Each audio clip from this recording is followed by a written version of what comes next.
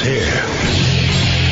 Now, broadcasting from the underground command post, deep in the bowels of a hidden bunker, somewhere under the brick and steel of a nondescript building, we've once again made contact with our leader, Mark Levin. Hello, everybody. Mark Levin here. Our number, 877-381-3811, 877-381-3811. I want to thank Dan Bongino for filling in Friday. I planned to do the show, but this flu kicked me pretty good in the stomach, but I'm about 85%.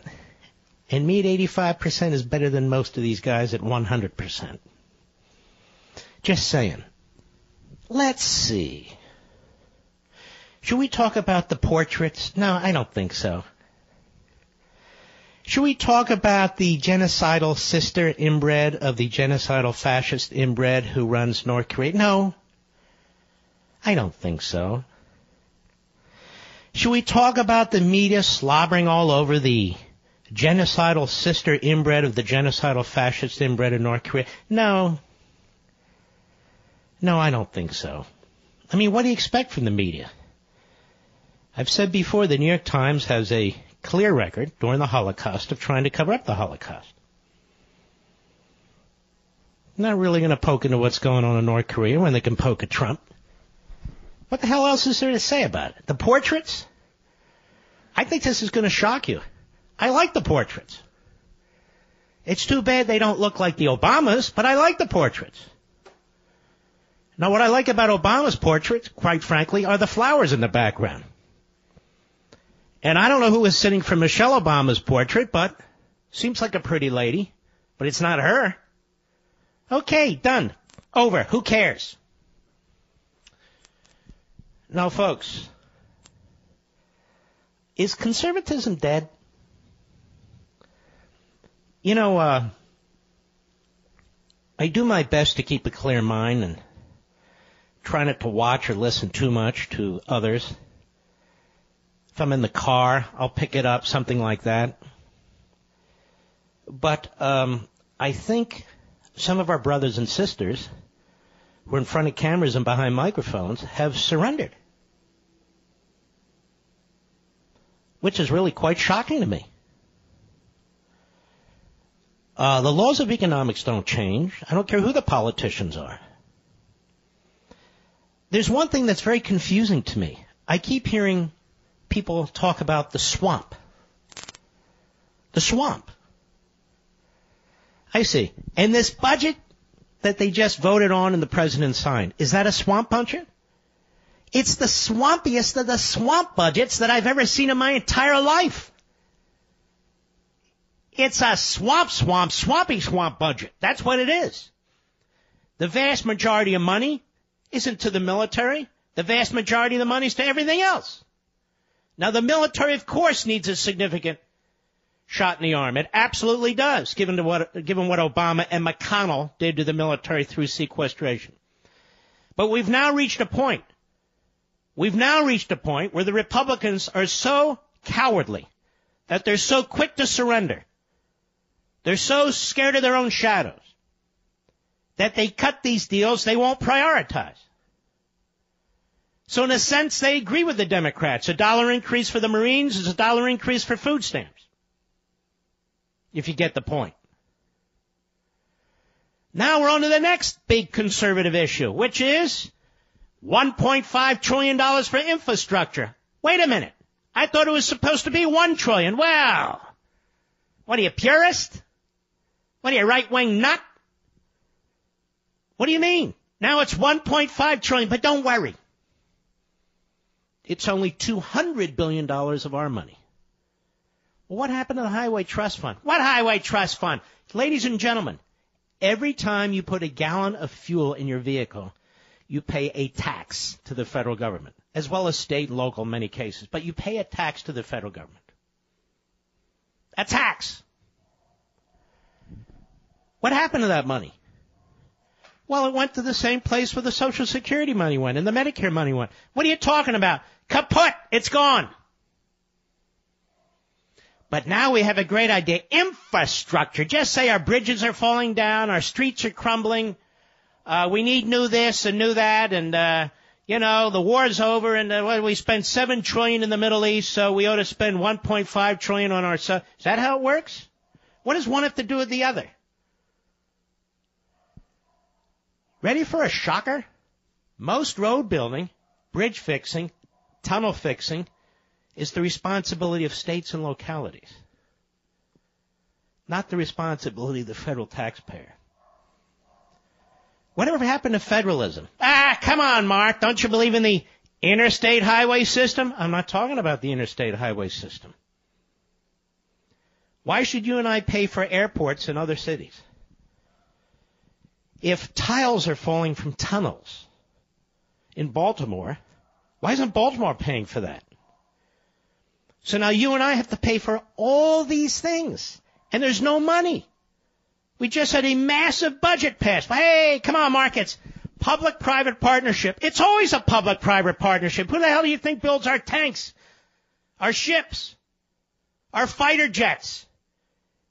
The federal government doesn't have a construction force standing there. They don't have bulldozers and dump trucks and cement factories and all the rest of it. It's always a public-private partnership. And then I read where Mulvaney said $1. And by the way, he's a good guy from South Carolina. He sounds like he's from Boston to me. I don't know, just my own ears. He says $1 in infrastructure spending will get us 40 construction dollars. I said, what the hell is a construction dollar? But don't worry, $50 billion for rural infrastructure. I said, yeah, wait a minute. What the hell is rural infrastructure? You mean roads in rural areas? Yes. Well, why are you calling it rural infrastructure? Roads are roads. All the roads aren't in the cities, are they? So, we've got that. And then we have, after that, our next conservative item. What is it, Mark? Amnesty. Yeah. What? Wait, amnesty? Oh, yeah. Amnesty. Didn't the president run on amnesty? Didn't the Republicans run on amnesty? Didn't everybody say the Gang of Eight was the greatest thing since sliced bread? I wish the Democrats hadn't gotten in the way. Yes, amnesty. 1.8 million, which will equal over time 11 million. You must be a xenophobe. I don't even know what a xenophobe is. I haven't even bothered to look it up. Amnesty. And then when we're done with that, one more. Family leave. Family leave. What? Yes. A brand new massive entitlement.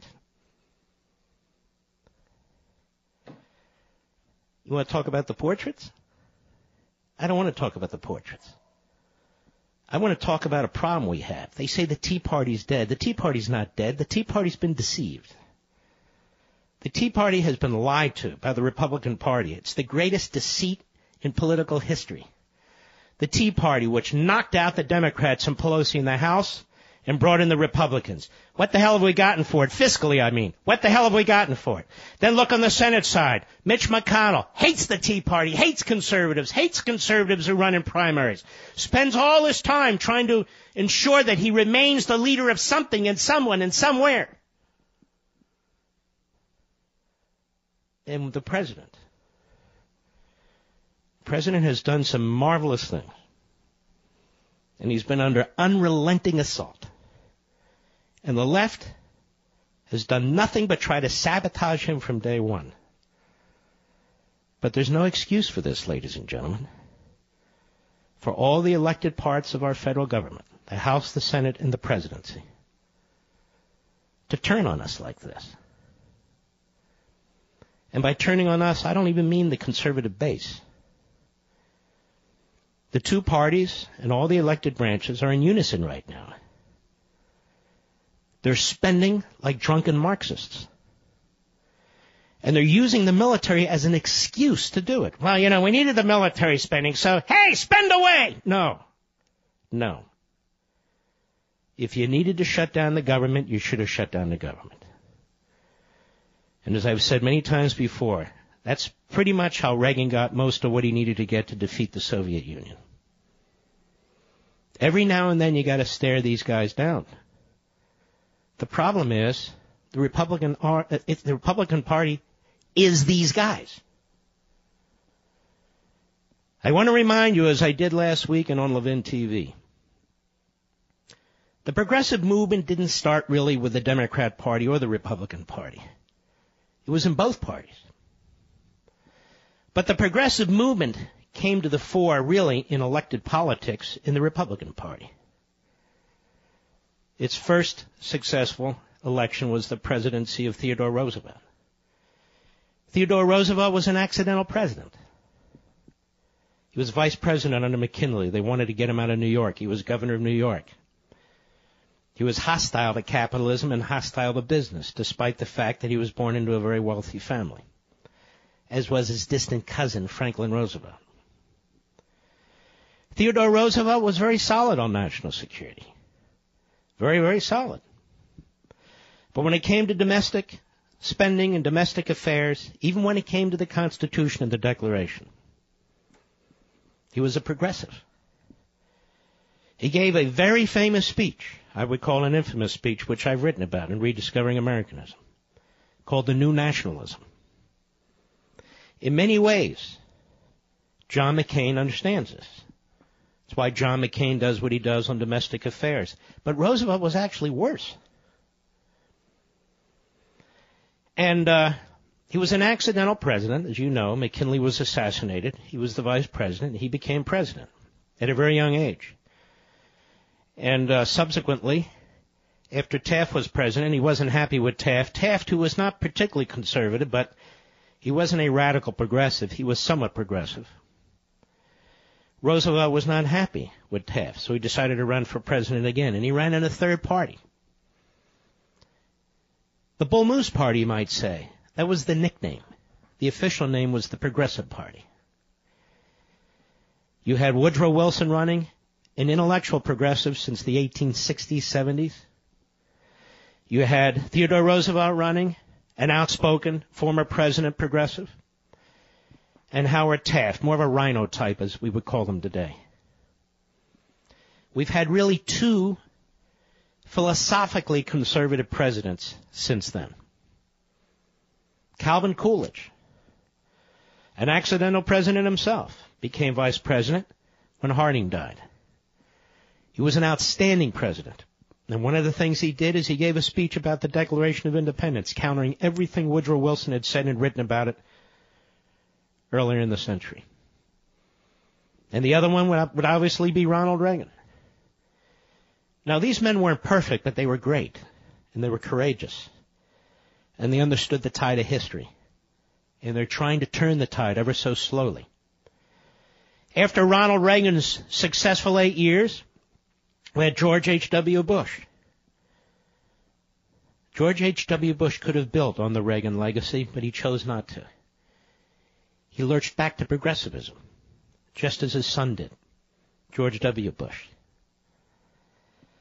Prior to the last month or so, you've heard me say, and it was repeated by the backbenchers all over the place, that the Trump presidency is the most conservative presidency since Ronald Reagan.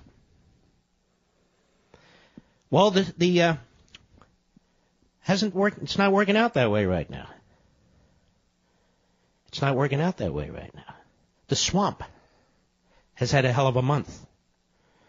The swamp has had a hell of a month with our budget, with our debt, with our spending, with infrastructure. They're going to have a hell of a time with a good time. Amnesty, a brand new entitlement program. They're going to take all those issues and beat the president over the head with it, and beat the Republican Party over the head with it too, because it'll never be enough for them. We learned that from Richard Nixon, you see. When Richard Nixon lurched left, creating the EEOC, creating OSHA, affirmative action, was getting involved in the economy, wage and price controls, did a number of things to try and appease the left and the media. They hated his guts.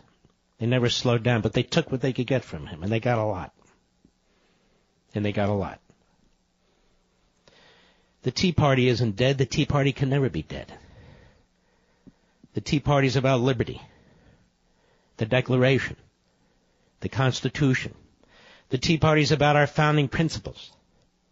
And those founding principles are about humanity, unalienable rights.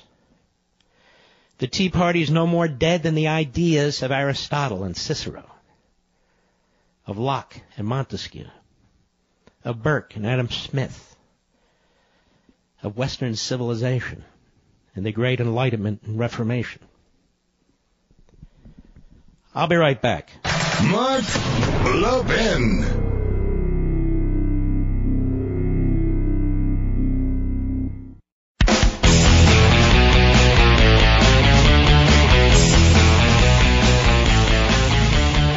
Morning schmo with a real schmo on there, Brett Stevens. The guy is a complete putz. So here we have the Putzkins, the two of them. Last Friday, cut 6, go. Do you agree with what somebody said earlier this program that last night's deal really did drive the final nail into the Tea Party's coffin? There are no small government conservatives running Washington anymore. Let's stop right there. So how does that drive a nail in the Tea Party? The Tea Party isn't running for anything. Running for anything. Call us the Reagan Revolution, the Tea Party, outsiders, whatever you will. Go ahead. I hope that's true, and I hope that's true because I hope it's the end of the era of congressional puritanism or purism, which makes the country ungovernable. I mean, look, this was... Oh, that's the problem, moron. Oh, yeah.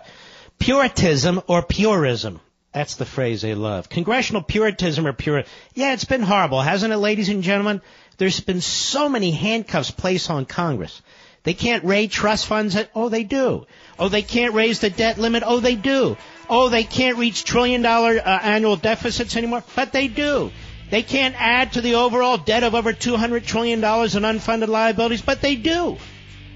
Oh, yes, Congress is so controlled by the Tea Party. There's puritanism, or is it purism? It's just beyond the pale, ladies and gentlemen. This guy... All right, we'll be right back.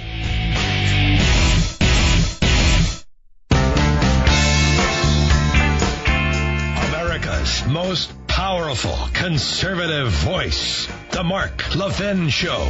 Dial in now, 877-381-3811. What we need to do, Levinites, I'm being honest about this, is move the entire Tea Party movement, conservative movement, all of our focus, into the Convention of States, in the Article 5 movement. We need to do that. We're getting nowhere with Congress. Did you really believe after this last election that they would be spending money like this? Did you really believe after this election that we'd have the biggest Republican proposal for amnesty in decades? I didn't. Did you really believe that they would be talking about creating a new entitlement program, family leave, where the Republicans said they would oppose it under Obama? Where you and I pay for it? Where's this money coming from? And we knew the president talked about $1 trillion infrastructure program toward the end of the campaign, but he upped it to $1.5 trillion? Why not $10 trillion or $100 trillion? What's taking place here, ladies and gentlemen, is absolutely immoral. It is unconscionable. And it is couched in the opposite. It's couched in terms of how humane it is, and we got to stop our bridges from collapsing, and this, that, and the other. The government spends over $4 trillion a year. They can't stop our bridges from collapsing. And by the way, I'm not even counting state and local governments. You might as well double it. Altogether, they spend what? I'll estimate $7-8 trillion a year. The whole damn economy is $17.5 trillion. So they don't have money for the essentials. The reason, even if you believe what they say and I don't, is because they're so involved in so many other things, so involved in every corner of our society, in every corner of our nation, in things that are none of their damn business. They don't focus on what they're supposed to do. How is it that we spend over $4 trillion in the last several years and we don't have enough money for the military? And in order to get enough money for the military, we have to have massive new domestic spending, almost equal to what Obama did in his phony stimulus bill. Now, there's a lot of reasons for this, but I cannot believe that the Republicans continue to make McConnell their leader. And yet I can believe it, because McConnell is he's a blank slate. He's a nothing. He's jello. Amorphous.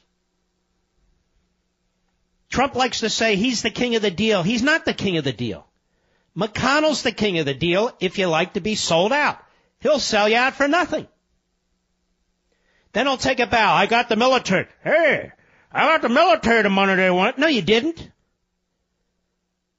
The military could have gotten the money that it needed if we had waited a few more weeks and had banged heads with the radicals on the left. But McConnell's worried about himself. That's what he's worried about.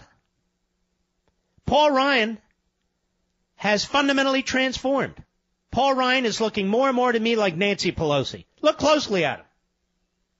Looking a lot like Nancy Pelosi. This is a guy who came out of the conservative movement. When he does call me, which is very infrequently, and it was, a year ago, whenever it was, tell me how great they were doing or whatever. And he even said to me, I haven't been listening lately. Have you been bashing me? Anyway, I read your books, Mark. I love your book. Well, you don't obviously comprehend them. You don't comprehend them. But don't worry, ladies and gentlemen. We're going to go from $1.5 trillion infrastructure right into amnesty. And then they think they're going to have this massive re-election effort. Oh, well. And I'm on the outs, you see. I'm the odd man out. I think I'm the only one left, or one of the few, who is not going to spend all day talking about the Democrats and the media and portraits and that slob's pathetic sister. What's his name? Kim Jong Fat Boy and his whatever. So I know the lib media doesn't understand us. That's okay. The lib media doesn't understand what's going on under the radar. They have no sense for what's going on in the countryside, what people say to each other, how concerned they are, how fed up they are. All you do is promote anger. I don't promote anger in the least. I promote logic and rationality and arguments and history and economics and those sorts of things. I don't provoke anything. Well, we can't just sit here and take it and watch the country crumble and rot from within. Wouldn't be the first great country that did. I've told you many times before. The Roman Empire existed for over 500 years. That's half 1,000 years. We're not even at our 300th year yet. We're not even at our 300th year yet. You would have thought Athens would have survived forever. No. Made a good comeback in the country of Greece, but no, it didn't. Gone. Socrates, gone. Plato, gone. Aristotle, gone. Not their thoughts. Rome, gone. Not Cicero, not Brutus, not Cato, but still, you know what I mean. Gone. We listen to the voices of the past because they give us lessons for the future. Let me ask you this question. I like to ask a lot of questions, as you know. Let me ask you a question. If the framers of the Constitution wanted to create the kind of government we have today, why didn't they say so?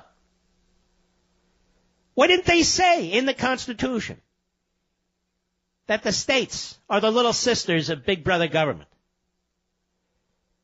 Why didn't they say that the Supreme Court has the final word on all things where the Supreme Court claims to have the final word? Why didn't they say that? Why didn't they say, we need a new article in the Constitution to create this massive bureaucracy with infinite offices and divisions and units and departments and agencies, employing 2 million people to advance an agenda that does not necessarily have to comport with the public's will. Why didn't they say that? They didn't say that. Why didn't they say, we shall have open borders, like the Wall Street Journal argued for an amendment? And yet they have statements in there about immigration. Why have any statements about immigration? Open borders are open borders. But they didn't do that. Everything I've just said to you is going on in this country. This is why I say so much of what takes place in this government is post-constitutional. Oh, what a radical idea. No, it's not an idea. It is reality. It is an analysis based on fact. Based on fact. And we will not, unless we engage on the battlefield of ideas, we will not be able to reverse course. Now, while we can continue to fight at the federal level, I'm not against it. We must understand there is no recourse at the federal level. There are little respites with Coolidge, with Reagan, even with Trump before this last month or 3 weeks or whatever it is. These are respites. But the trajectory is clear. See, I'm not running for office. I don't have to be a Pollyanna. I don't have to put a smiley face everywhere. And I know after 15 years on the radio, and after, was it 12 years, Rich, as a syndicated host, when everybody counted me out because of the time of this program, 6 p.m. on the East Coast. No, I can't do it, can't do it. Yeah, fine. I know that you and my audience, you are the smartest of the smartest audiences. I know why you're here. I know sometimes you cringe at what I have to say because you know it's true. And if I'm wrong, I correct myself. But the truth is, the government is out of control. The spending is out of control. The surveillance is out of control. We've got people roaming our streets by the millions who aren't even supposed to be in this country. That's right, I said it. People by the millions roaming our streets who aren't even supposed to be here. And we have two political parties that cannot wait to legalize them. Cannot wait. And they tell us that's humanity. They tell us that's compassion. And they say if you and I disagree that people who came here as children should have to go home, that they should have to go home, that you're inhumane. How did people come here as children without their parents? Can somebody please explain that to me? Who's inhumane then? It's their parents, not me, not you. The humane thing is to return them to their parents. But let's even put that aside. Why would the President of the United States take what was 800,000 people tops who signed up for this DACA, which was unconstitutional, which Obama did in violation of separation of powers. He created his own law. The Republicans went to the courts to fight it, and they won. Why would you take that and say, you know what, I'll negotiate against myself. Let's make it 1.8 million people, and not legalization, citizenship. What? Oh, yeah. Oh, and he's applauded by conservative radio. Oh, he's applauded by conservative TV. Oh, wow. He got them. Look how he positioned the Democrats. Excuse me? It's not about positioning the Democrats. It's about your communities. It's about the rule of law. It's about doing the right thing. It's about virtue. I watch this guy, Paul Ryan. I watch him transition into something I've become ashamed of. During the tax battle, he was talking like Nancy Pelosi. Not only looking like her, talking like her. Using class warfare. Don't worry. The rich don't get anything. In fact, their rates are going to go up. Excuse me? What is that? That Marxist claptrap. Hey! He's all over the place doing it.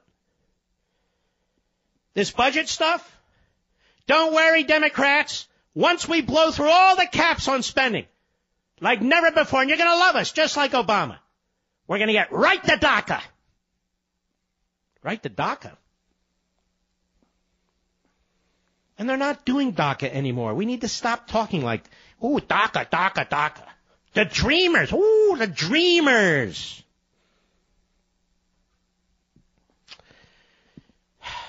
They're doing amnesty. Flat out, massive amnesty. Which is why you don't hear from Jeb Bush anymore. Except when you do, actually, he's attacking Marco Rubio. Marco Rubio, as it turns out on this, is one of the conservatives saying, hey, wait a minute. We didn't even do that under the Gang of Eight. Shut up, Marco. What's wrong with you? What are you, purist?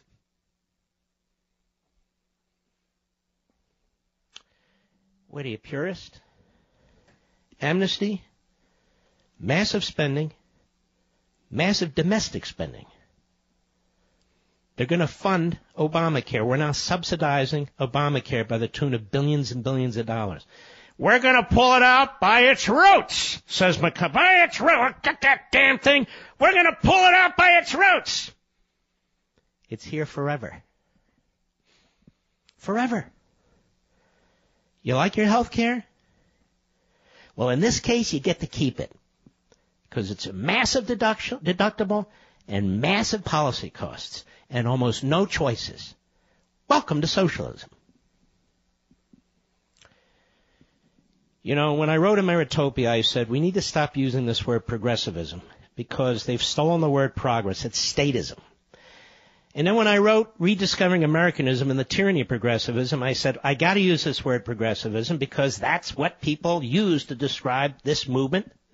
That's what the history books say, and that's who they are. Call it what you will, it is a form of tyranny. I know it's hard for people to realize it today because you can still go to the movies or go to McDonald's, go to 7-Eleven and get a hot dog, do this. It's a form of tyranny. It doesn't happen all at once. We're not having a communist revolution in this country. This isn't Mao's China or Lenin's Russia. In many ways, it's more nefarious. Because the institutions of our society are being used to destroy our society. And it becomes much more complicated and complex, particularly for people who don't pay attention to these things. It's hard to get their attention.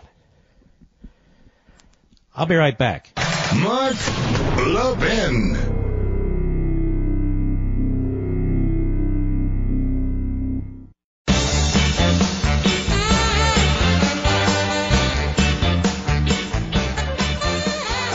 Living dangerously can be a thrill, but waiting until the last minute to purchase her a Valentine's gift, now that's playing with fire.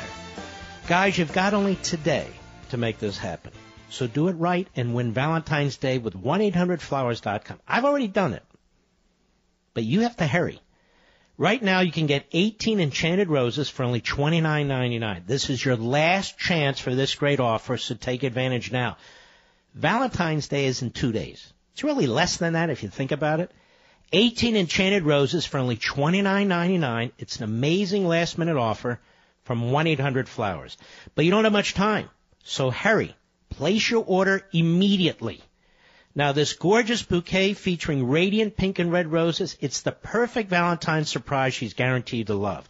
Roses from 1-800-Flowers are picked at their peak and shipped overnight to ensure freshness and her amazement. Make sure you lock in this offer. Only good while supplies last. This Valentine's, wow her with a beautiful bouquet from my Rose Authority. 1-800-Flowers.com to order 18 enchanted roses for only $29.99. Do what I did. I did exactly this. Go to 1-800-Flowers.com. Click on the radio icon. It's up on the right. And enter code Levin. Just spell out Levin. Order now. Go there now. That's 1-800-Flowers.com. Click on the radio icon, enter code Levin, and you'll save big. The roses will show up on time. They'll be beautiful, and that's a wonderful thing. Valentine's Day is wonderful, I think. People say every day is Valentine's Day. It's true. for many of us. But it's also a day where you can really focus in and say things that maybe you haven't said enough. And I have wonderful women in my life. But tomorrow's a special day in my family, too. February 13th. You know why, Mr. Producer? It's my mother's birthday. So my mother's birthday is tomorrow, and Valentine's Day is the next day. And she's a beautiful, wonderful lady. All right. Can I ask you something, Mr. Producer? What the hell is wrong with my computer? It's up there. I got the call screen up there. I speak for 3 minutes. Poof. Do we have a good caller? 35 seconds, that's not enough time for a good caller. I'll tell you what, I've got more I want to talk about next hour. We'll take some callers next hour. You know, I wasn't here Friday. I need to get some of this off my chest. Plus, I need to counter what is apparently the overwhelming belief now within the Republican Party and in the so-called conservative movement that massive, big, deficit, debt-creating, redistribution of wealth government, it's okay. It's okay. It really is. It's okay because there's really not a whole lot we can do about it. I'll be right back.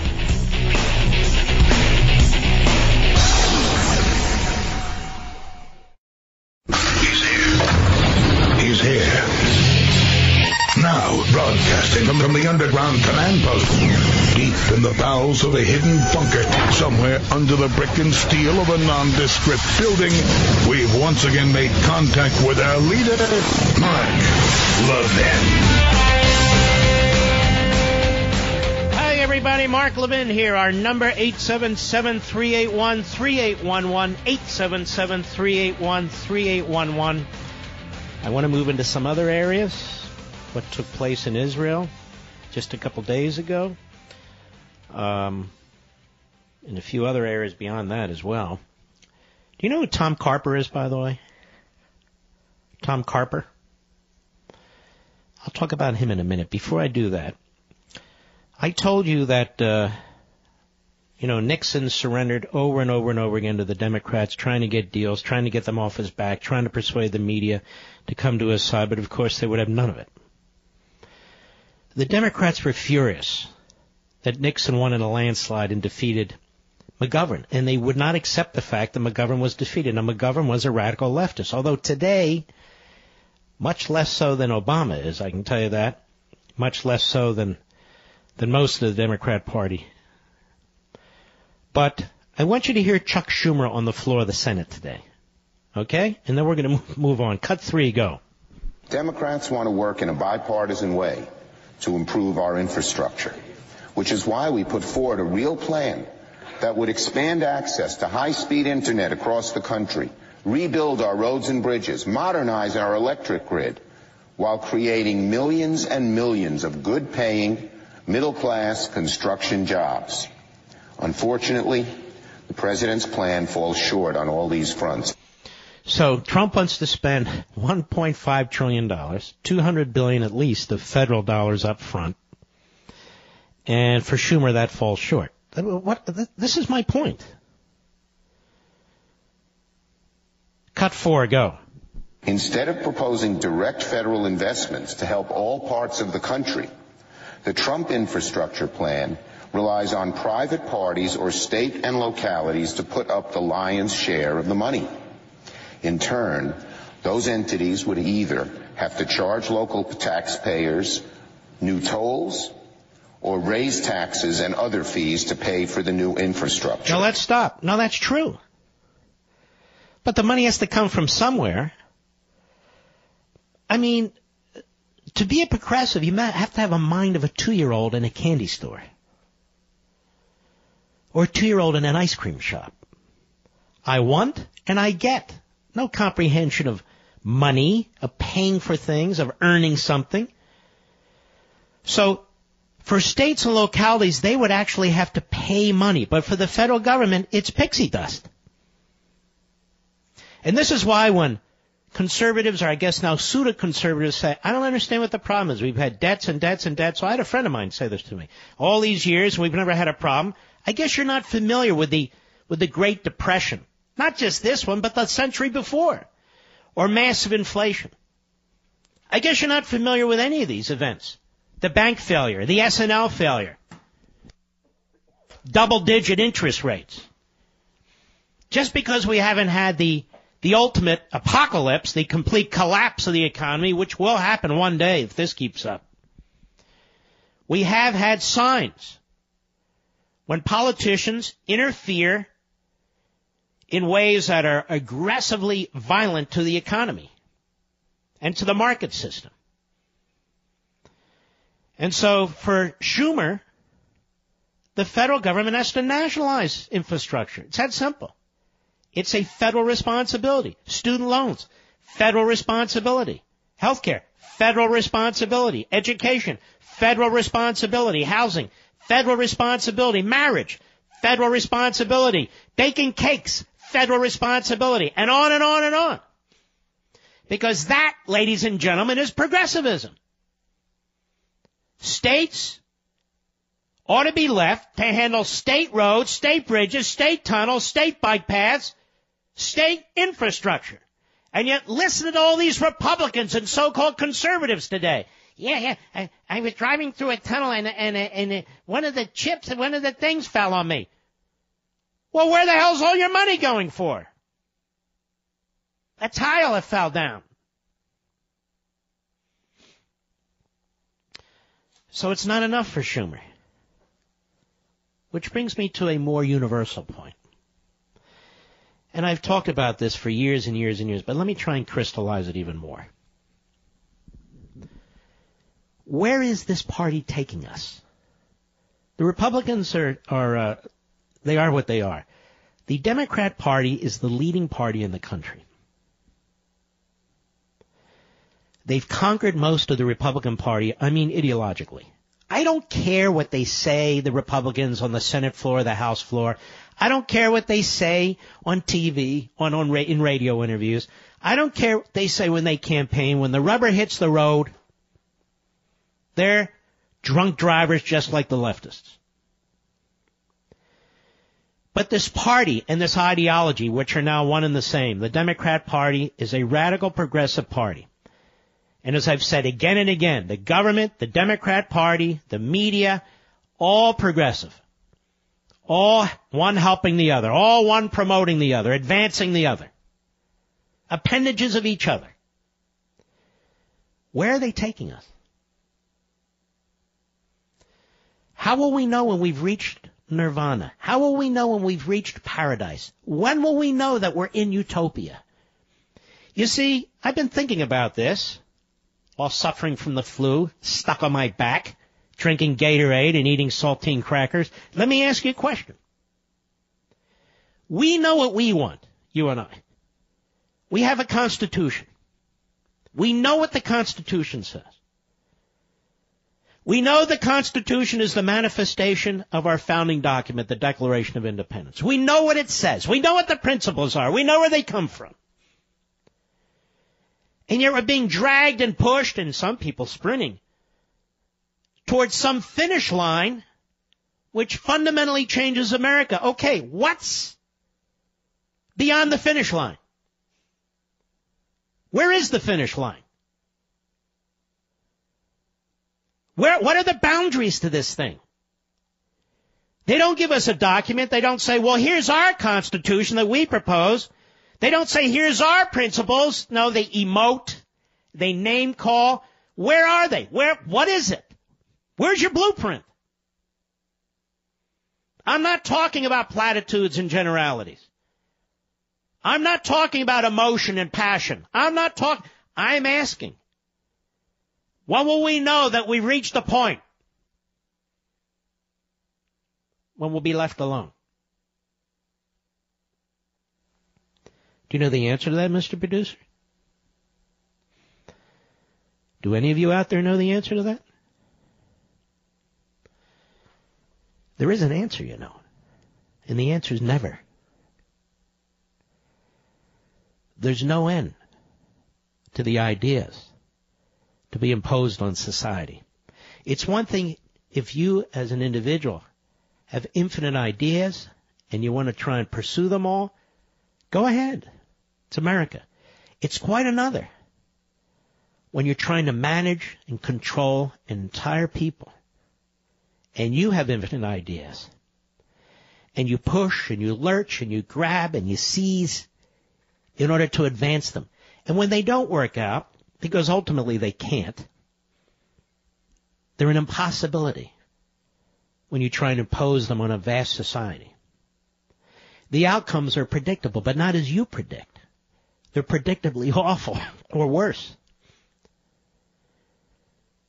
The problem is for progressives, they cannot accept failure. Because to accept failure is to accept the fact that their ideology is fraudulent. The progressive ideology, the backbenchers, listen, take notes, repeat this tomorrow. The progressive ideology is fraudulent. Human beings aren't as the progressives say. All of us aren't as the progressives say. We don't want them to impose their will on us. And yet, human beings are every bit as what we say they are, particularly among the progressives. That is, those who want to control us. You and I say human beings are imperfect. If you're imperfect in your own life, fine. As long as you don't break the law or do something immoral, it's of no consequence to the rest of society. But if you're in a position to impose your will, your imperfections, your ideology on the rest of us, it's not only dangerous, it's catastrophic. I don't care what Chuck Schumer thinks if he's just a mere citizen. If he's speaking on Thanksgiving and lecturing his family. If he's going on and on about nationalizing infrastructure, nationalizing healthcare, nationalizing education, who cares? It's no different than a homeless guy on a soapbox on the corner somewhere wearing a raincoat. But when he's the minority leader of the United States Senate and can run circles around the majority leader, McConnell, who's dumbfounded day in and day out all day long, then it becomes a problem. Particularly when we're so far unmoored from the Constitution that there are so few limits and obstacles to this kind of power. Despite fools like Bret Stephens burping up preposterous arguments that the purists have somehow won the day. But ignoramuses surround us, ladies and gentlemen, and some of them happen to write for the New York Times. Progressivism is an exceedingly dangerous and, in the end, anti-human ideology because it has no boundaries. It doesn't accept corrections. It has no circumspection. And its grip gets tighter and tighter around the throat of society. The more incompetent its ideology proves to be. That's the problem. I'll be right back. Mark Levin.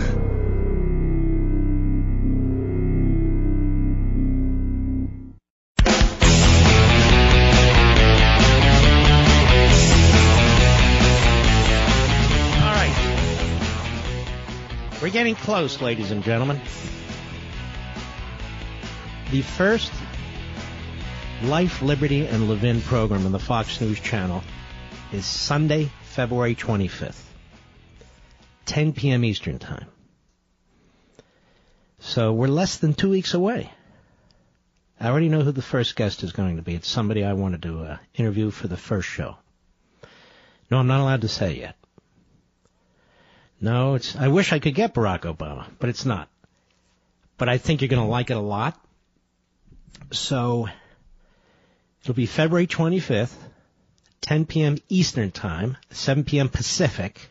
I don't know what other time it is. The rest of the country, you all can figure that out. And what I've decided to do, and I talked about this a few months ago, but I think it's time to reiterate it, is a long-form interview. You probably haven't heard that phrase, or you haven't heard it lately, because it's not really done anymore. So I'm not going to have a conga line of guests. We're going to sit down, the guest, one or two tops, and me, and discuss stuff. And much more deeply than would typically otherwise be done. The goal isn't to keep a frenetic pace and boom, boom, boom, boom, boom. The goal is to learn as much as we can, reveal as much as we can about incredibly important and interesting subjects, using what's between our ears.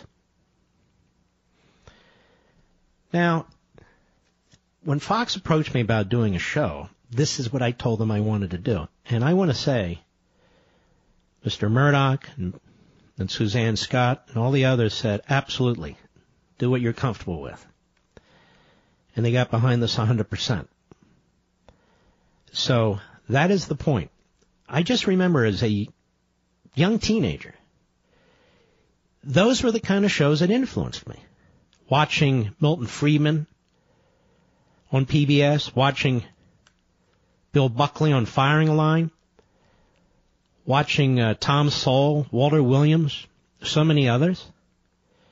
It really opened my eyes, and I was fascinated by it. And there were other shows, too.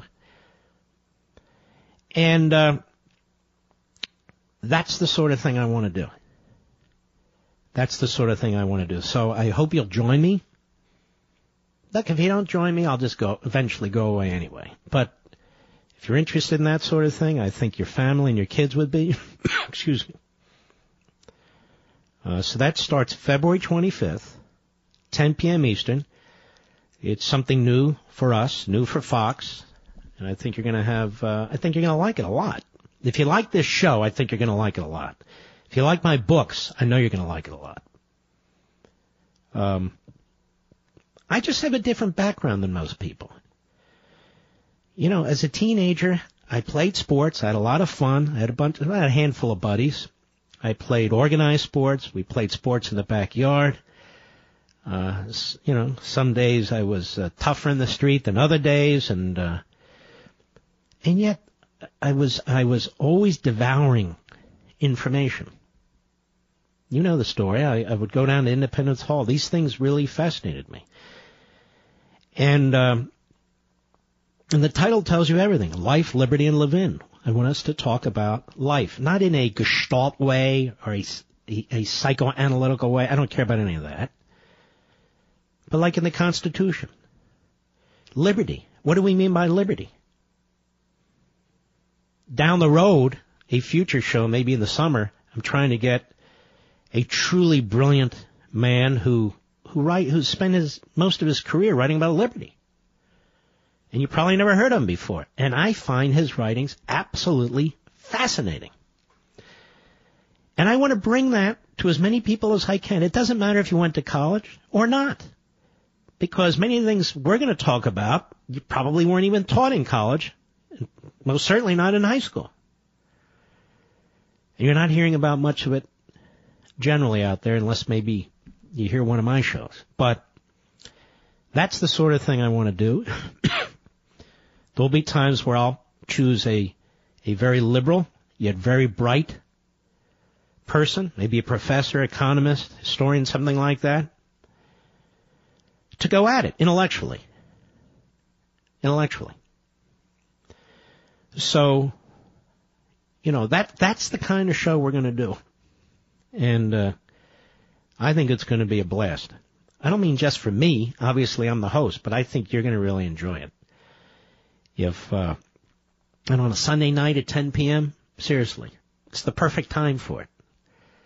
Not 7 p.m., 8 p.m., 9 p.m. They even asked me, I said 10 p.m. It's the toughest slot, and it's the right slot. Again, that's when I used to watch a lot of this stuff. The Sunday before I would go to school or listen to the radio. I was addicted to talk radio. I'll tell you this. I used to listen to Larry King late at night. It's before he became a political hack and a left-winger, and now he works for Russian TV or whatever he's doing. He would do these interviews. And they were fascinating interviews, as well as others. So, I think all ages, I think you're going to love it. Young teenagers, people in their 20s, 30s, 40s, senior citizens, people my age. This show is for you. I really think so. It's going to be quite different. All right, ladies and gentlemen, I shall return.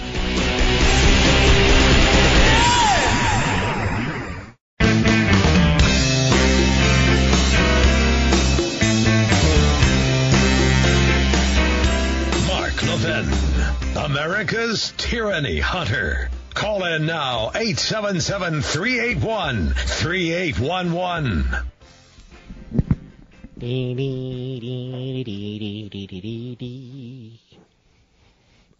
Cybercrime is getting worse. By the way, is there nothing better than feeling pretty good coming out of a flu? Can you tell I have a bit of a, I'm walking better. Have you noticed that, Mr. Producer? I'm really striding now. All right, whatever. You know, cybercrime is getting worse every day. You hear about credit card theft, tax fraud, medical identity theft. The list goes on and on. But you don't need to stop using technology. You just need a new kind of identity protection. A new kind of identity protection that I got too, and my family has too. Now I have found the best in the class. And that's why I'm talking about My ID Care. That's it. They used to only cover Fortune 500 companies and huge organizations. But their stellar service is now available to us, the little guy, like you and me. Look, hoping you won't fall victim isn't a protection strategy. And credit freezes are not enough. They won't help you with tax fraud or other types of ID theft. And by the way, now's the time where these horrific cyber criminals strike the hardest. It's tax time. You and your family need the best protection possible. My ID Care covers you for the 9 types of identity theft with highly personal service. Now, I spoke with CEO Tom Kelly, and he's so committed to your personal protection that he provides a 100% identity recovery guarantee or your money back. 100%. Learn more and get 15% off at myidcare.com. That's myidcare.com. Use promo code MARK so you get the 15% off. Or you can call them. If you're in traffic right now listening to me or you're near your cell phone, it's 866-334-3084. 866-334-3084. Or visit myidcare.com, but use promo code MARK. That's promo code MARK. I'll say it again so you can write it down. myidcare.com, promo code MARK, or call 866-334-3084 and tell them Mark sent you. Let My ID take care of you just like they take care of me. And I'm telling you, this is the platinum level. This is as good as it gets. And they're a wonderful sponsor, which is exactly why I've moved over to them and asked them to join us over here on the Levin program. 866-334-3084 or visit myidcare.com, promo code MARK. All right. Well, if you've been following me on Facebook, and by the way, Facebook has changed the way that Facebook does Facebook. And it's very frustrating to me, as I'm sure it is to many of you. Not because it's me, not because I'm a conservative. They're doing this generally. And so we're posting something that's actually very good from the Daily Wire, the site of our buddy Ben Shapiro, and we're putting it up on my social sites. Right, Mr. Producer? And that way you can read an explanation on how you can use Facebook, in our case, as you used to use it. Do I have that about right, Rich? Yeah. So check it out. There's many, many of you, hundreds and hundreds, 1.3 some odd million of you. This is our community. This is our national town hall meeting. I'm not in charge of Facebook. I wish I was. This isn't based on ideology. It's not based on me. You can go there. We're going to put the Daily Wire link up there, and it will explain what's going on. And it's very easy to fix, but you have to do it yourself. I can't do it. Now, something happened over the weekend that deserves our focused attention. As I was saying, if you follow me on Facebook and Twitter, even when I'm not on the air, even when I had the flu, you'll know that I posted about Israel and the Iranians and the Syrians and Hezbollah and the Russians. Basically, it's this. The Iranians sent a drone into Israel, a military drone, a spy drone. They sent the drone from an Iranian location within Syria, from an Iranian base within Syria. Iran has built bases, military bases, and intelligence bases in Syria for one purpose and one purpose only, because it expects to trigger a war with Israel. It is building also production facilities, factories for Hezbollah, so they can manufacture more sophisticated missiles than Hezbollah, which is essentially a terrorist militia wing of the Iranian army. They have 150,000 missiles aimed at Israel right now, far more sophisticated than Hamas ever had. These aren't being made in somebody's basement. They're being made on assembly lines. Iran is also building supply lines, so they can get supplies from Iran into Syria, to Lebanon, all for the purpose of building up a military presence, a significant military presence and terrorist presence on the border with Israel, with Syria and Lebanon. Israel, over the past many years, has been sending its jets into Iran and sometimes into Lebanon to try and take out the more sophisticated weapon systems that the Iranians are having installed either directly or through their surrogates, and making other tactical strikes in order to protect themselves. And the reason's simple. It's such a tiny country geographically, really in every way, population-wise. They cannot have a big Iranian force, Hezbollah force, Syrian force, being built up bigger and bigger armies, missiles, airfields, factories all along its border. Because they can't survive that kind of a situation.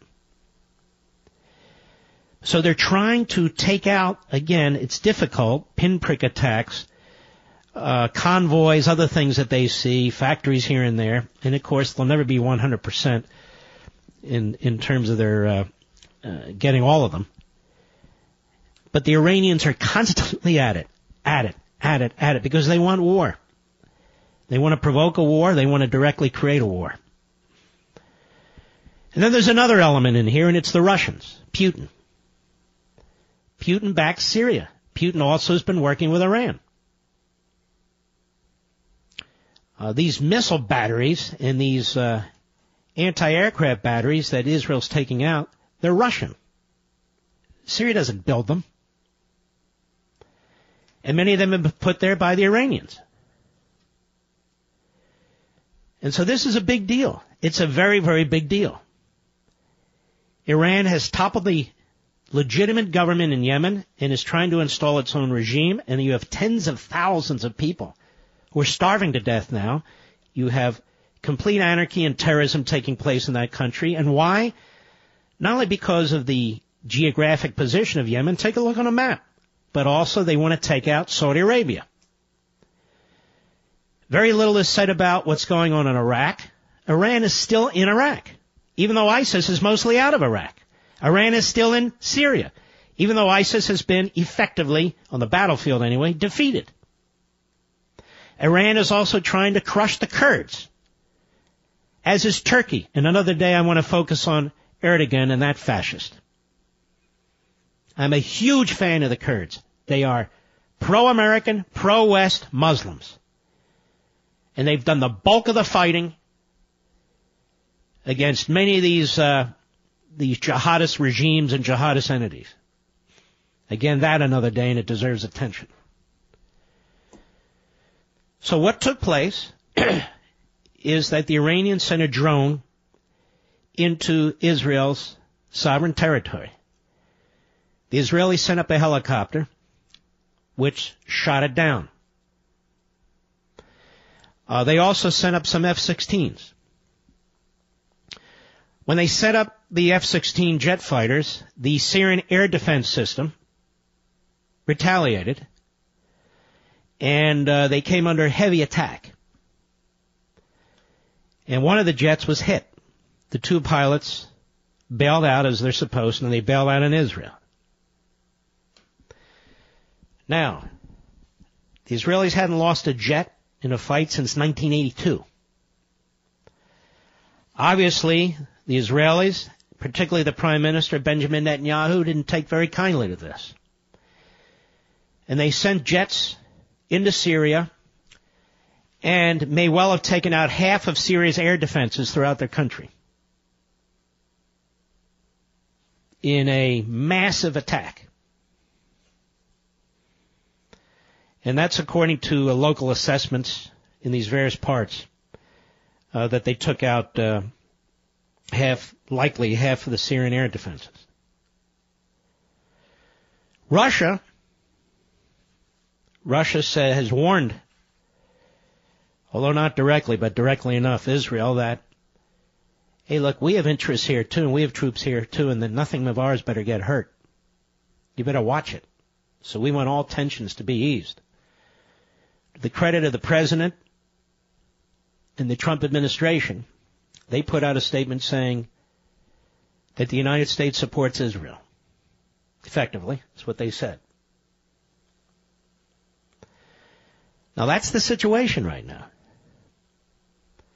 Hezbollah, Syria, Iran have all, not in unison, but they've all said, look at that, we shot down one of the Israeli jets. That changes everything. That changes everything. But ladies and gentlemen, Iran has $150 billion thanks to Obama, Vladimir Putin, and the Europeans, and they're using that for all the wrong purposes. And they're an aggressive country. They're going to get ICBMs. They're going to have nuclear-tipped missiles. And this is only going to get worse. And I predict, and I'm sorry to say this, and I don't make predictions because I'm great. I make predictions because I'm worried here, that one day we will be going to war with this country thanks to what Obama did. I'll be right back. Mark Levin.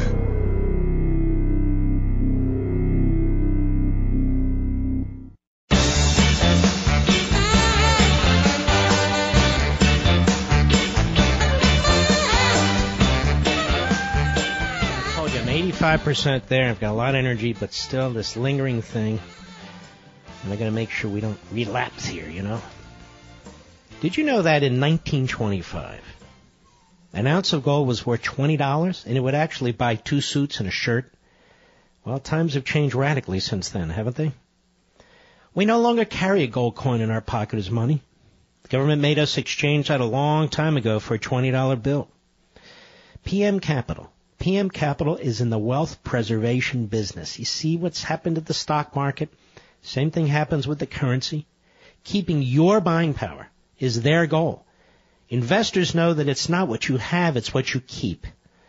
And today, if you want to buy 2 suits and a shirt and use the $20 bill, I don't think you can make it. Nope. Might buy a pair of socks. You still have that gold piece? Oh yeah, that's worth something. If I had my 1 ounce gold coin, it could still buy 2 suits and a shirt. That's called preserving your buying power. Don't you want to keep what you have? Learn more by claiming your free PM Capital Investor Guide, and for a limited time, receive $500 in free gold or silver on qualifying purchases. That's very good. And all you have to do is call them. Dial pound 250. I've made it really easy. Pound 250 and say the keyword Mark Levin. That's it. Pound 250, keyword Mark Levin. Dial pound 250 and say Mark Levin. Now, these guys are the specialists, and they're standing by. The government might be shut, even though they say it's open. But over at PM Capital, they're there right now. They have these wonderful specialists who are very, very nice people. They'll answer any questions that you have. And I trust PM Capital. I told you I know quite well Scott Carter, who's one of the principals there. And he and I spoke at some length, and this is why I've decided again. This company, PM Capital, is the sponsor that I want. So I hope you'll check it out. Now, this Israeli response on Sunday, it is said to be the biggest military response since the 1982 Lebanon War. Most significant Air Force attack that they have conducted against Syrian air defenses since 1982. Looks to me like the Israelis haven't lost it, have they? But they also know that if war breaks out this time, it could be the worst one of them all. And I want to warn CNN and MSNBC right now, and I want to warn all the other phony journalists who pretend to go to the Middle East to cover the events should such a horror happen. The Israelis won't be able to, I'm just giving my own opinion, they won't be able to cherry pick, they won't be able to pinprick anymore. They're going to have to wipe things out. Because Iran in the mix, the sophistication of weapons in the mix, the various air forces in the mix, the Russians backing the Syrians and the Iranians, the massive militia, the terrorist militia that is Hezbollah with 150,000 missiles. The Israelis are not going to be pinpointing anymore, nor should they. They're going to have to hammer and hammer hard. And, of course, they're going to have to look over their shoulder at Hamas and Fatah. You know, partners in peace with the two-state solution. The President said the other day that he knows the Palestinians don't want to negotiate for peace, but he thinks the Israelis, too, are kind of dragging their feet. I was kind of surprised to hear that. I really was. And the reason's simple. I mean, what is it that the Israelis have to do? The Palestinian regime, the Arabs that call themselves Palestinians, Hamas is a terrorist organization. They're on our terrorist list. I would ask the President, should they negotiate with them? No, of course not. Okay, well then Fatah. Well, they're led by a terrorist. You're watching the Olympics now. Of course, I'm not, but many of you are. I'm not into the Winter Olympics. What do you want? I'm not into winter. I'm not into snow. So people running and skating and jumping and hiding. I'm just. But anyway, so Abbas, the grandfatherly-looking figure, he was the one who financed the terrorist attack in Munich during the Olympics that wiped out, most of the Israeli athletes there. And he's also the one who's financing terrorism. And we've talked about this at length. So if you're one of their terrorists, the more people you kill, the more mayhem you create, you get a little pension. Your family gets a pension. And there's sort of a grading system. Well, look at that. He wiped out a bus of little school children. He gets the family gets the maximum pension. And you and I have been paying for this. Any money we give to that entity, whether through the UN or directly, is used for other purposes, which frees up money to subsidize terrorists. And to the President's credit, he's cut $65 million from our subsidies to them. But I would caution the President to say that, the Palestinians are a problem, but the Israelis are trying to drag their feet. That kind of parallel comparison is simply wrong. And I say this as somebody who likes the President, who thinks he's done a tremendous job, particularly with Israel, as a matter of fact. And one of the other things I think needs to be done, given what Iran, Syria, Hezbollah, and the Russians are up to, I think that we need to start moving and putting in forward positions the kind of weaponry and other military assets that are needed, just in case all hell breaks loose. And if all hell does break loose, the Iranians must be defeated. For our sake, America's sake, as well as our allies, Israel and the Gulf Arab states. But Iran has killed thousands of American soldiers with the IEDs that it planted all throughout Iraq, and that it's planted in other parts of the world. And Iran wants those intercontinental ballistic missiles, not because they can reach Israel with it, so they can reach Los Angeles, Chicago, New York, and everywhere around and in between. I'll be right back.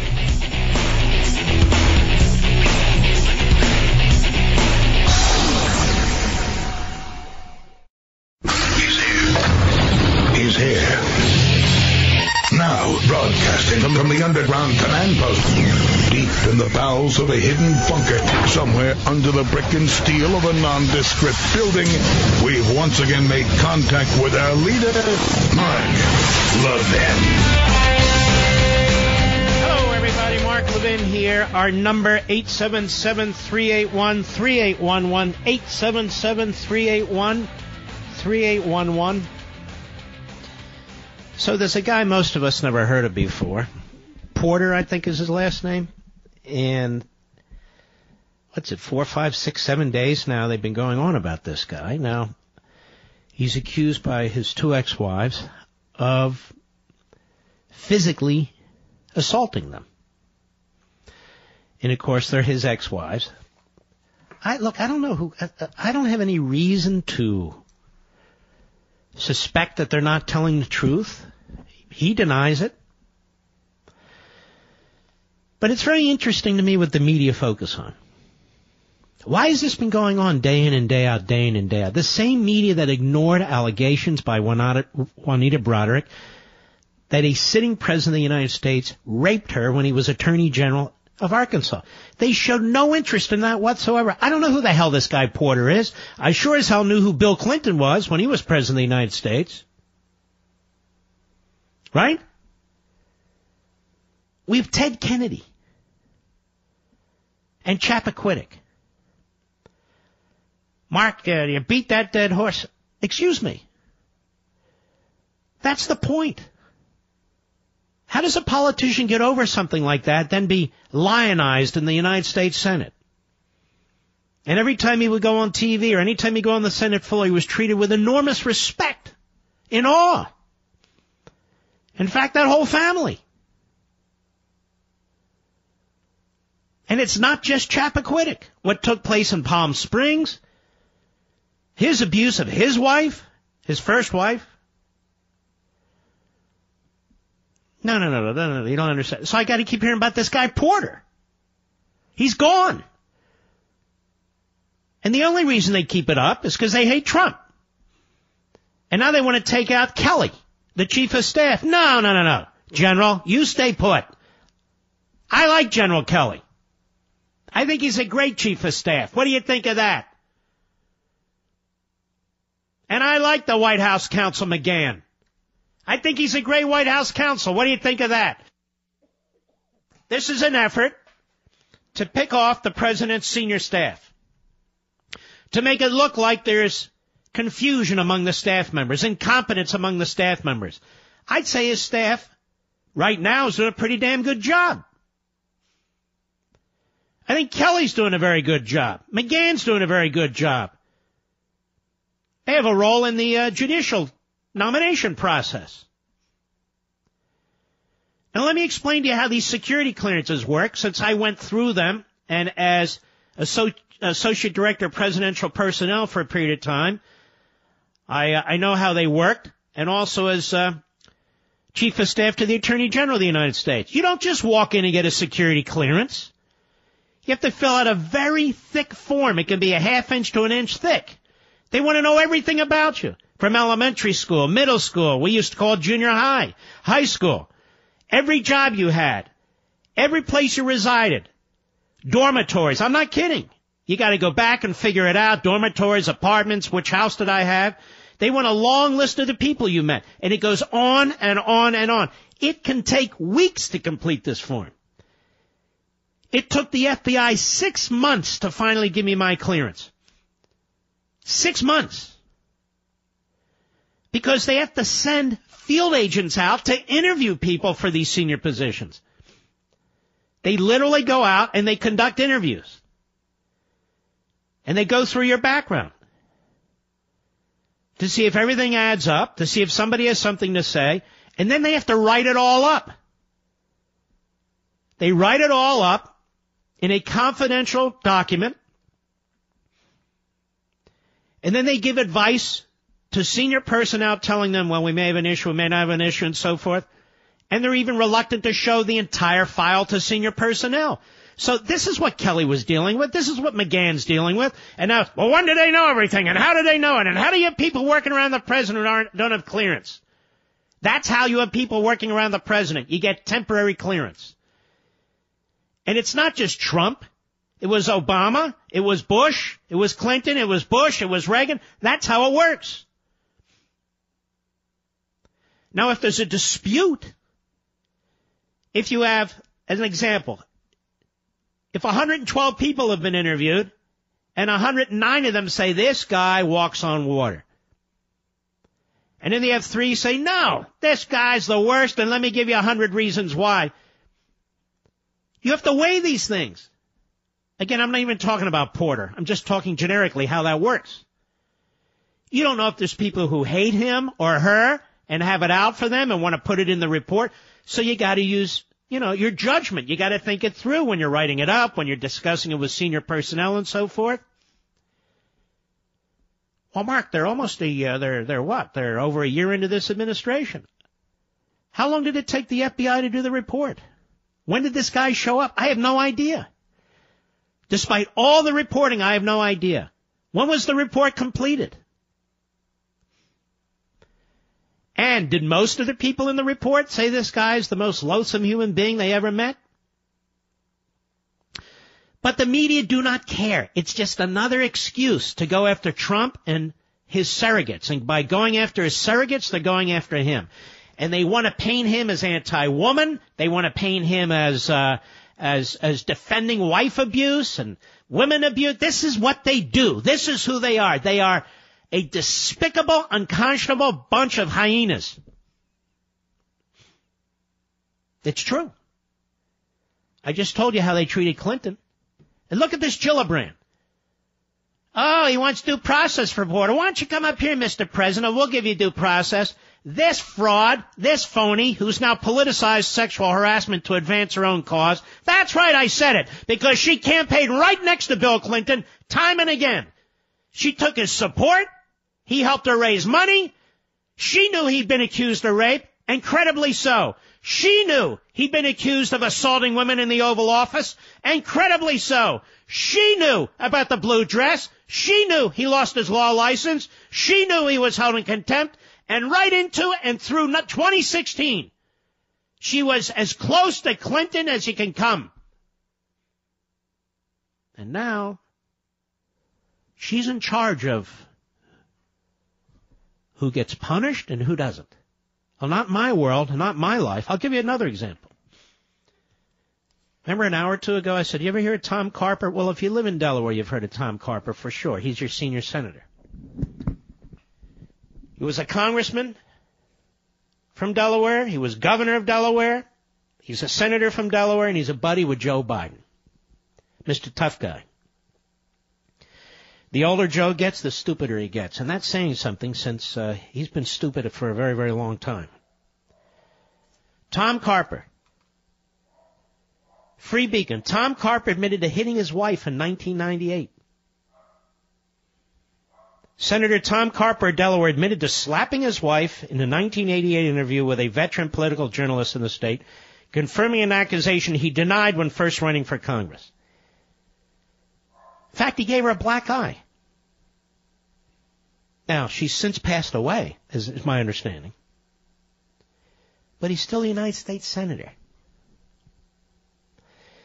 Let me explain something to you. If Tom Carper wanted to work in the executive branch, he'd have to go through an FBI background check.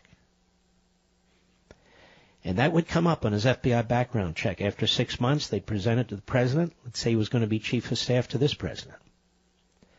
And the president would have to make a decision. So here's my question. Told you I have a lot of questions in every show. And it's to get you to think. And to expose hypocrisy and to draw your own conclusions. Tell me, if Tom Carper isn't qualified to be the secretary or chief of staff to the president of the United States, given what he did to his first wife, gave her a black eye apparently, reportedly, he hit his wife, then why is he qualified to be a United States Senator? I understand elections versus appointment. That's not my point. He's a Democrat. He's a powerful Democrat in the United States Senate. And why is it that Kirsten Gillibrand will not demand his resignation? Why is it that she's so slow, years, to point the finger in her own party?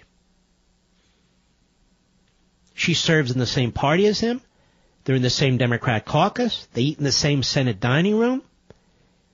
The guy beat his wife, or at least hit her. I've never hit a woman in my life. So I ask you, why all the focus on Porter and no focus on Carper? Go ahead. If you're going to focus on Porter, at least remind people about Carper and Gillibrand and all the other frauds. And every time Ted Kennedy's name is mentioned, there ought to be at least a comment by Chris Cuomo. Chris Cuomo, oh yes.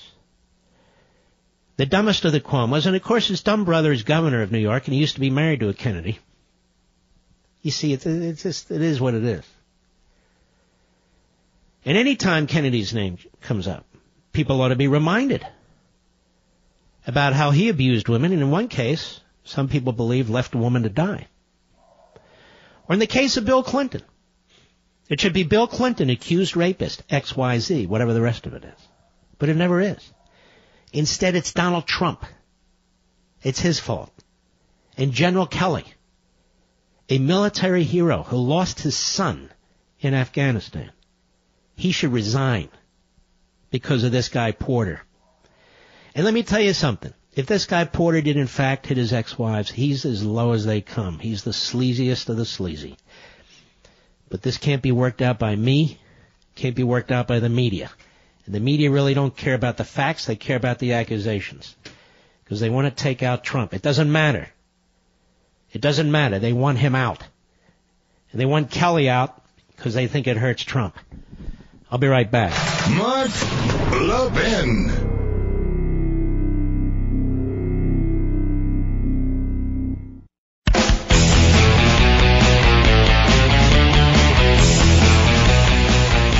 All right, here we go. Let's go to Keith, Washington, Connecticut, the great WABC. Go. Good evening, Mark. Thank you for taking my call, and thank you for creating CRTV. Oh, thank you, sir. I'm calling about the leadership vacuum in Washington and what can be done about it. I think we have at least two very effective leaders in Washington, and one is Donald Trump. He got elected by going over the heads of the phony journalists and the swamp dwellers with his message about building a wall and draining Who's the other one? Excuse me? Who's the other one? The other one is Mark Levin, because he spent a whole weekend over a Thanksgiving holiday to find the solution to this seemingly overwhelming problem.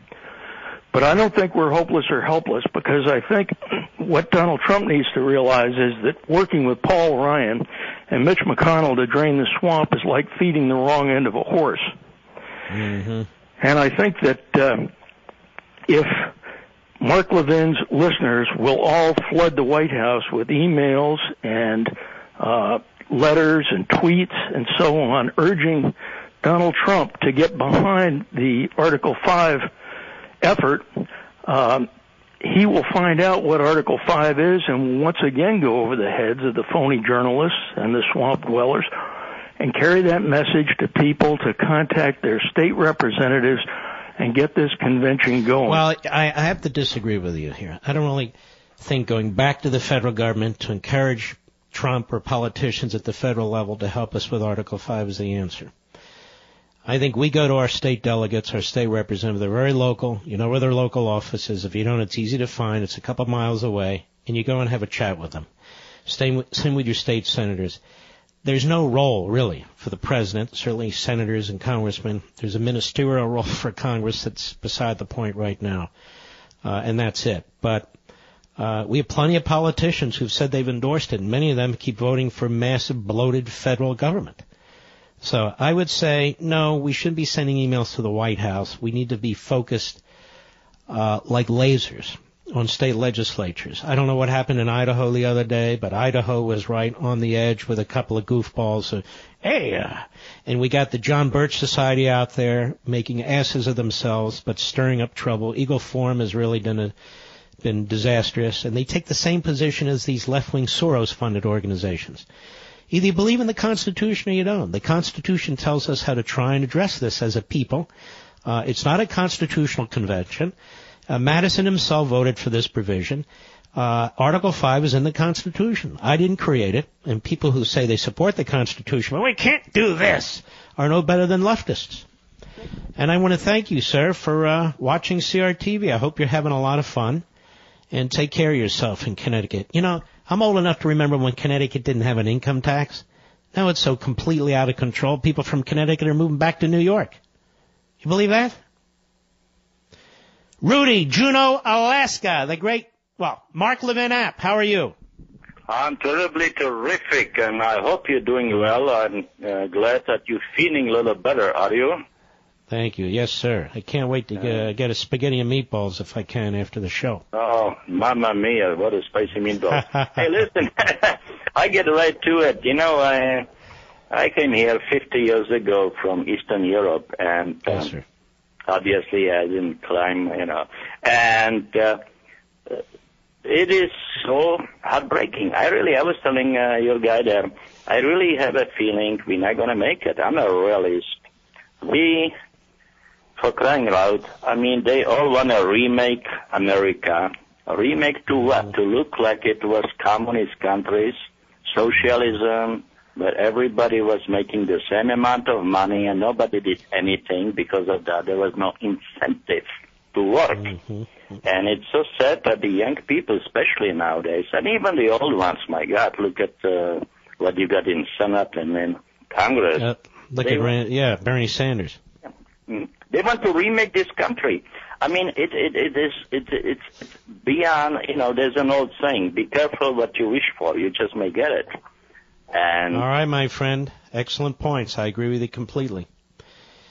It's amazing. We have an ongoing constitutional convention in this country when Congress meets, when the courts meet, when the bureaucracy is functioning, when presidents issue fiats, so many as Obama did. And yet, when I talk about a legitimate constitutional process, where you have to really lay out your hand and get enough delegates at the convention is a meeting. It's not a constitutional convention. It's not called a constitutional convention.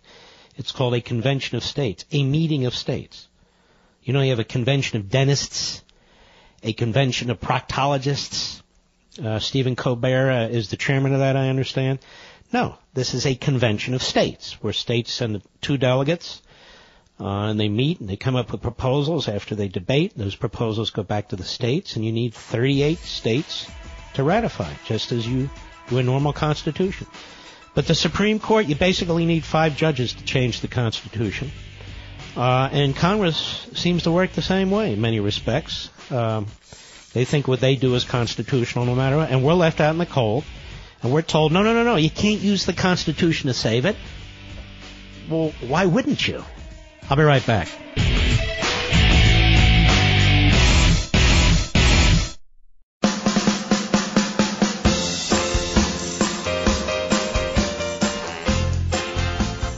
Where Americans meet to defend liberty and defeat tyranny. Call the Mark Levin Show now at 877-381-3811.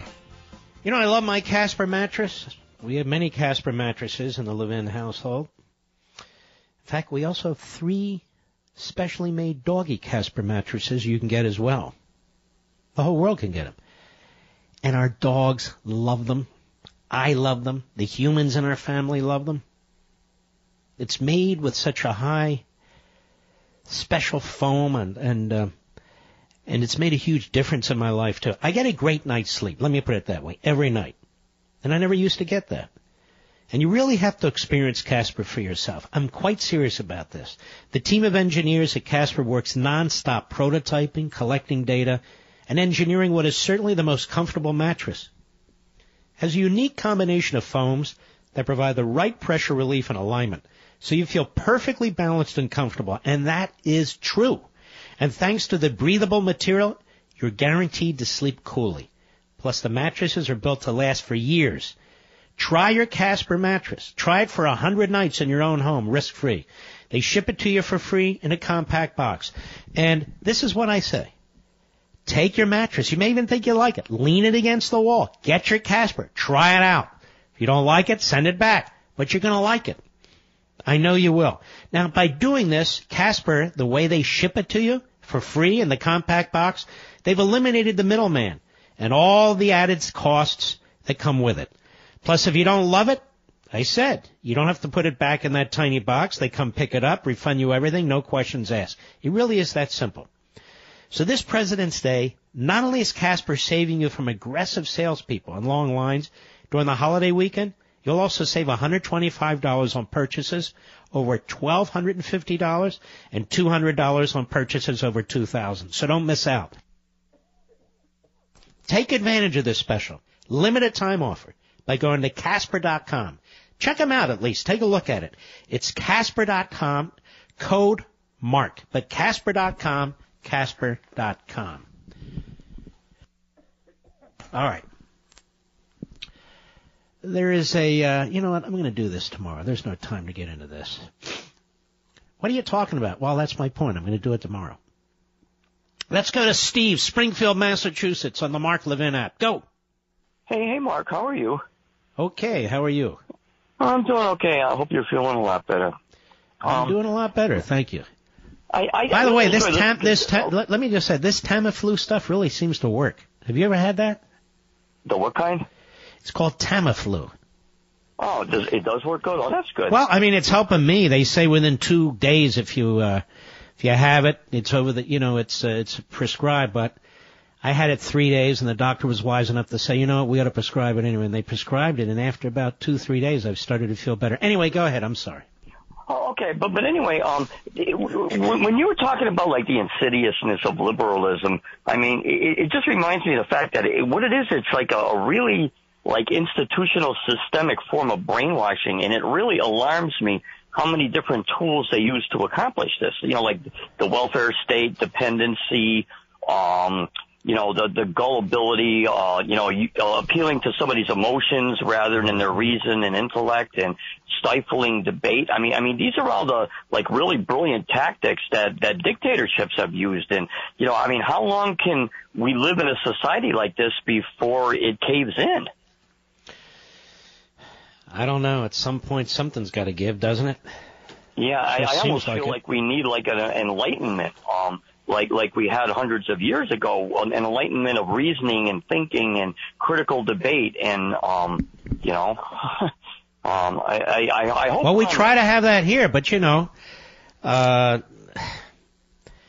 I feel your pain. Trust me. All right, Steve, I appreciate your call, buddy.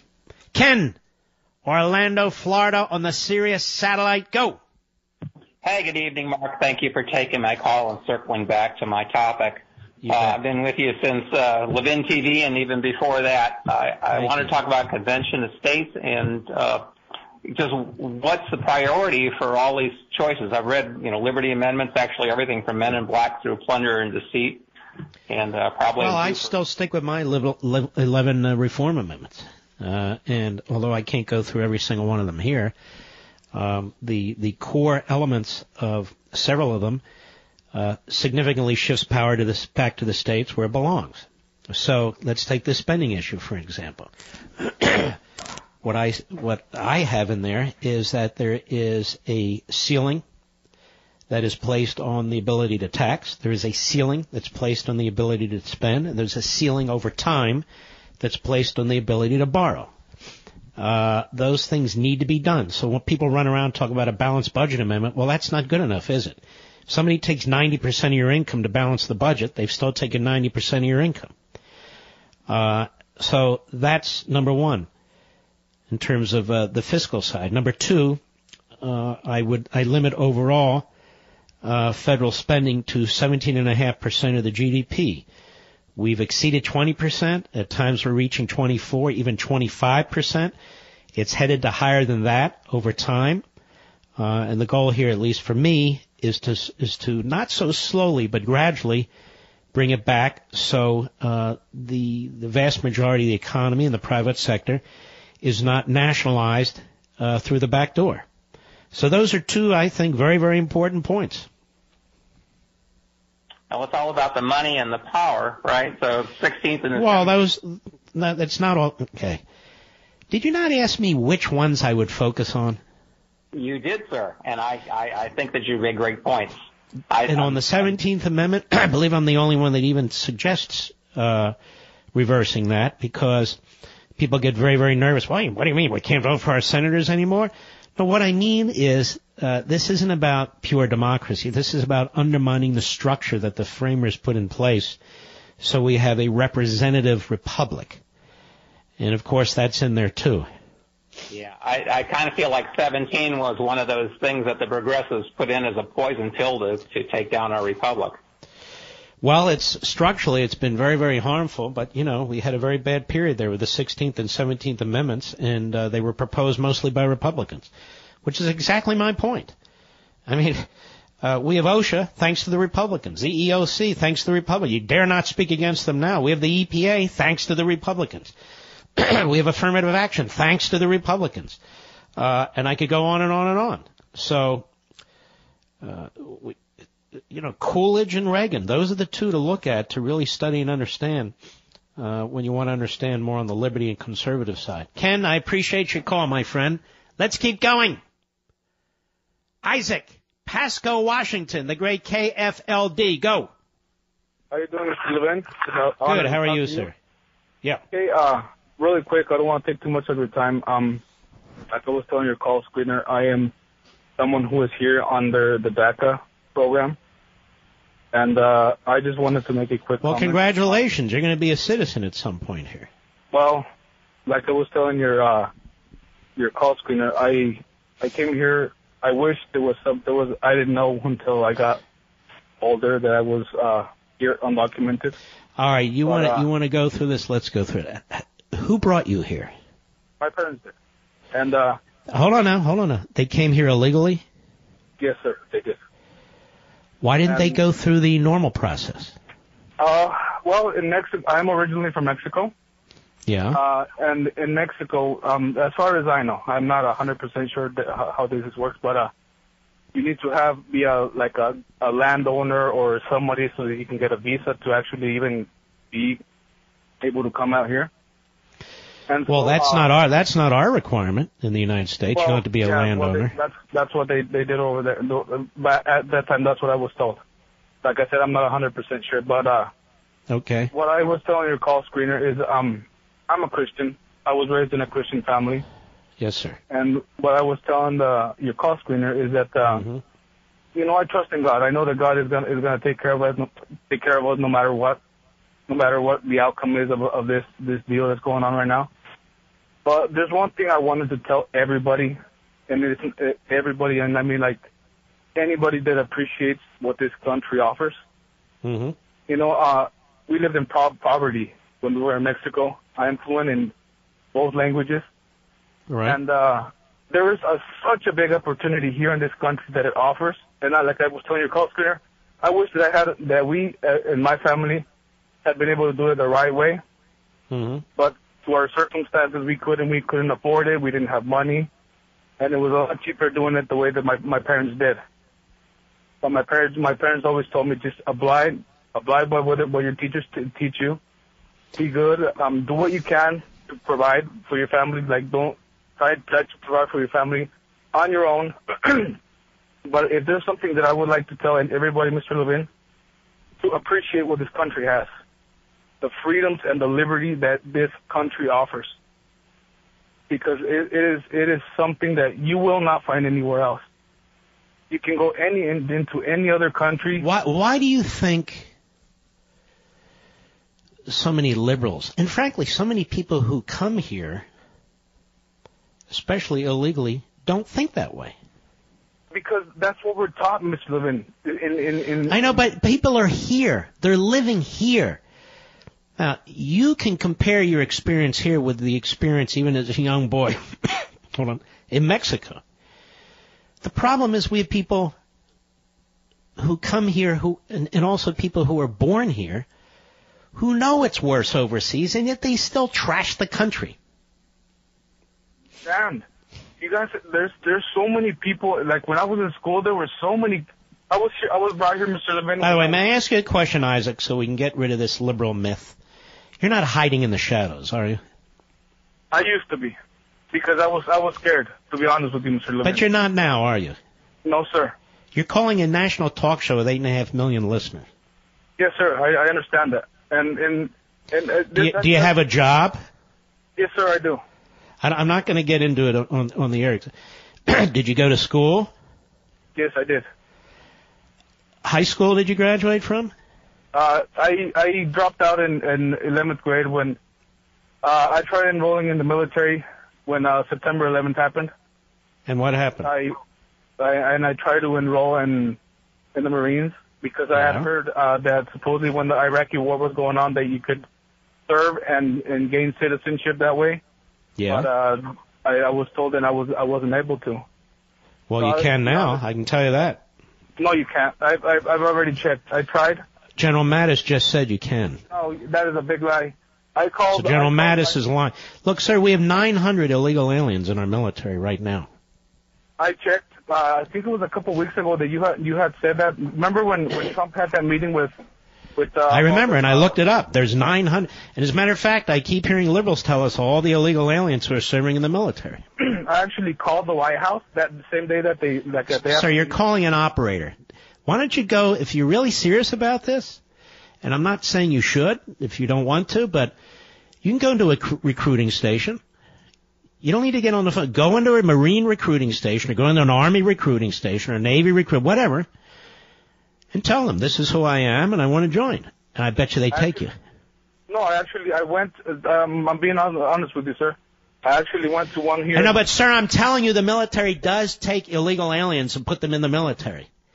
You're telling me your experience, but I'm telling you what's going on. Okay, well, I tried and they wouldn't let me. Okay. And that's an honest truth. And you sound like a very nice guy, by the way. Yeah, well. So tell me something. If, and of course it's not going to happen, but if somebody were to say, all right, you're out of here and you're out of here, would you apply legally to try and get back to the United States, or would you stay in Mexico? I honestly, I would try my heart out to do. Because. And you'd probably wind up coming back to the United States, right?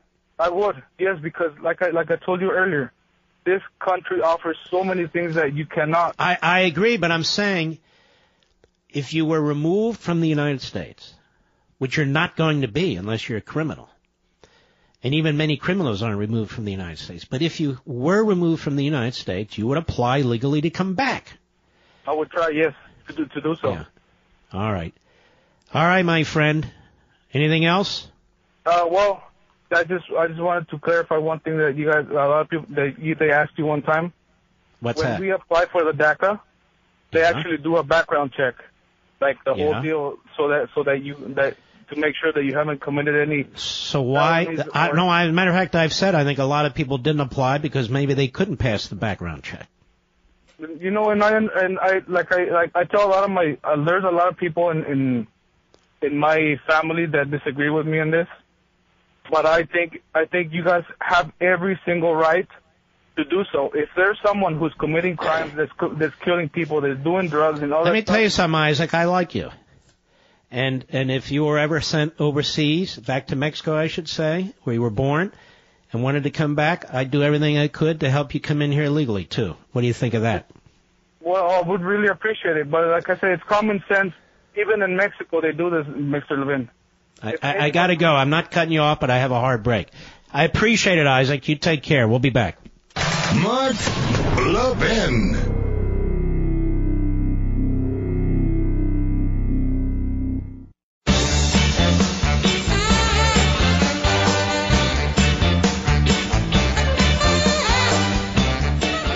All right, it doesn't take much for grocery store shelves to go from fully stocked to completely bare. You ever see a snowstorm? Where I live, if it's 1.5 inches, they cancel school. But please don't wait for an emergency to happen and become a victim of chaos. You know, some relatives of mine learned that the hard way the last fall with Hurricane Irma. Make sure you have an adequate food storage supply and use My Patriot Supply. These are great folks that have helped me plan for an emergency. Again, we're not talking about malicious stuff, and we're talking about real natural disasters. Get started this week only for as little as $10. Make sure each person in your household has a 72-hour emergency food kit from My Patriot Supply. That's right, you heard me. For only $10 each, you get 3 days of emergency food. Limit 4 because of this incredibly low price. But you need to order now. 800-294-2325. Or use this special website, preparewithmark.com. The food is really good. In fact, I'd even say it's delicious. It lasts 25 years in storage. $10 kits this week only. 800-294-2325 or preparewithmark.com. All the details are on the website, preparewithmark.com. Folks, I should take a picture of it. I have it in my closet. I would strongly encourage you to do it. You don't know what kind of natural disasters are going to hit and so forth and so on. You saw what happened, not just last fall, you saw what happened last summer with the hurricanes. You see what happens when these horrific forest fires take place, earthquakes. You've seen it happen with tornado. I mean, things happen. And then, of course, you have man-made disasters, too.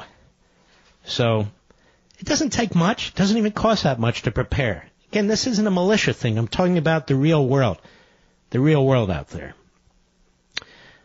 Well, I don't have time for Ruth Bader Ginsburg, but she's blabbing on again in, I don't know. She didn't even seem coherent to me.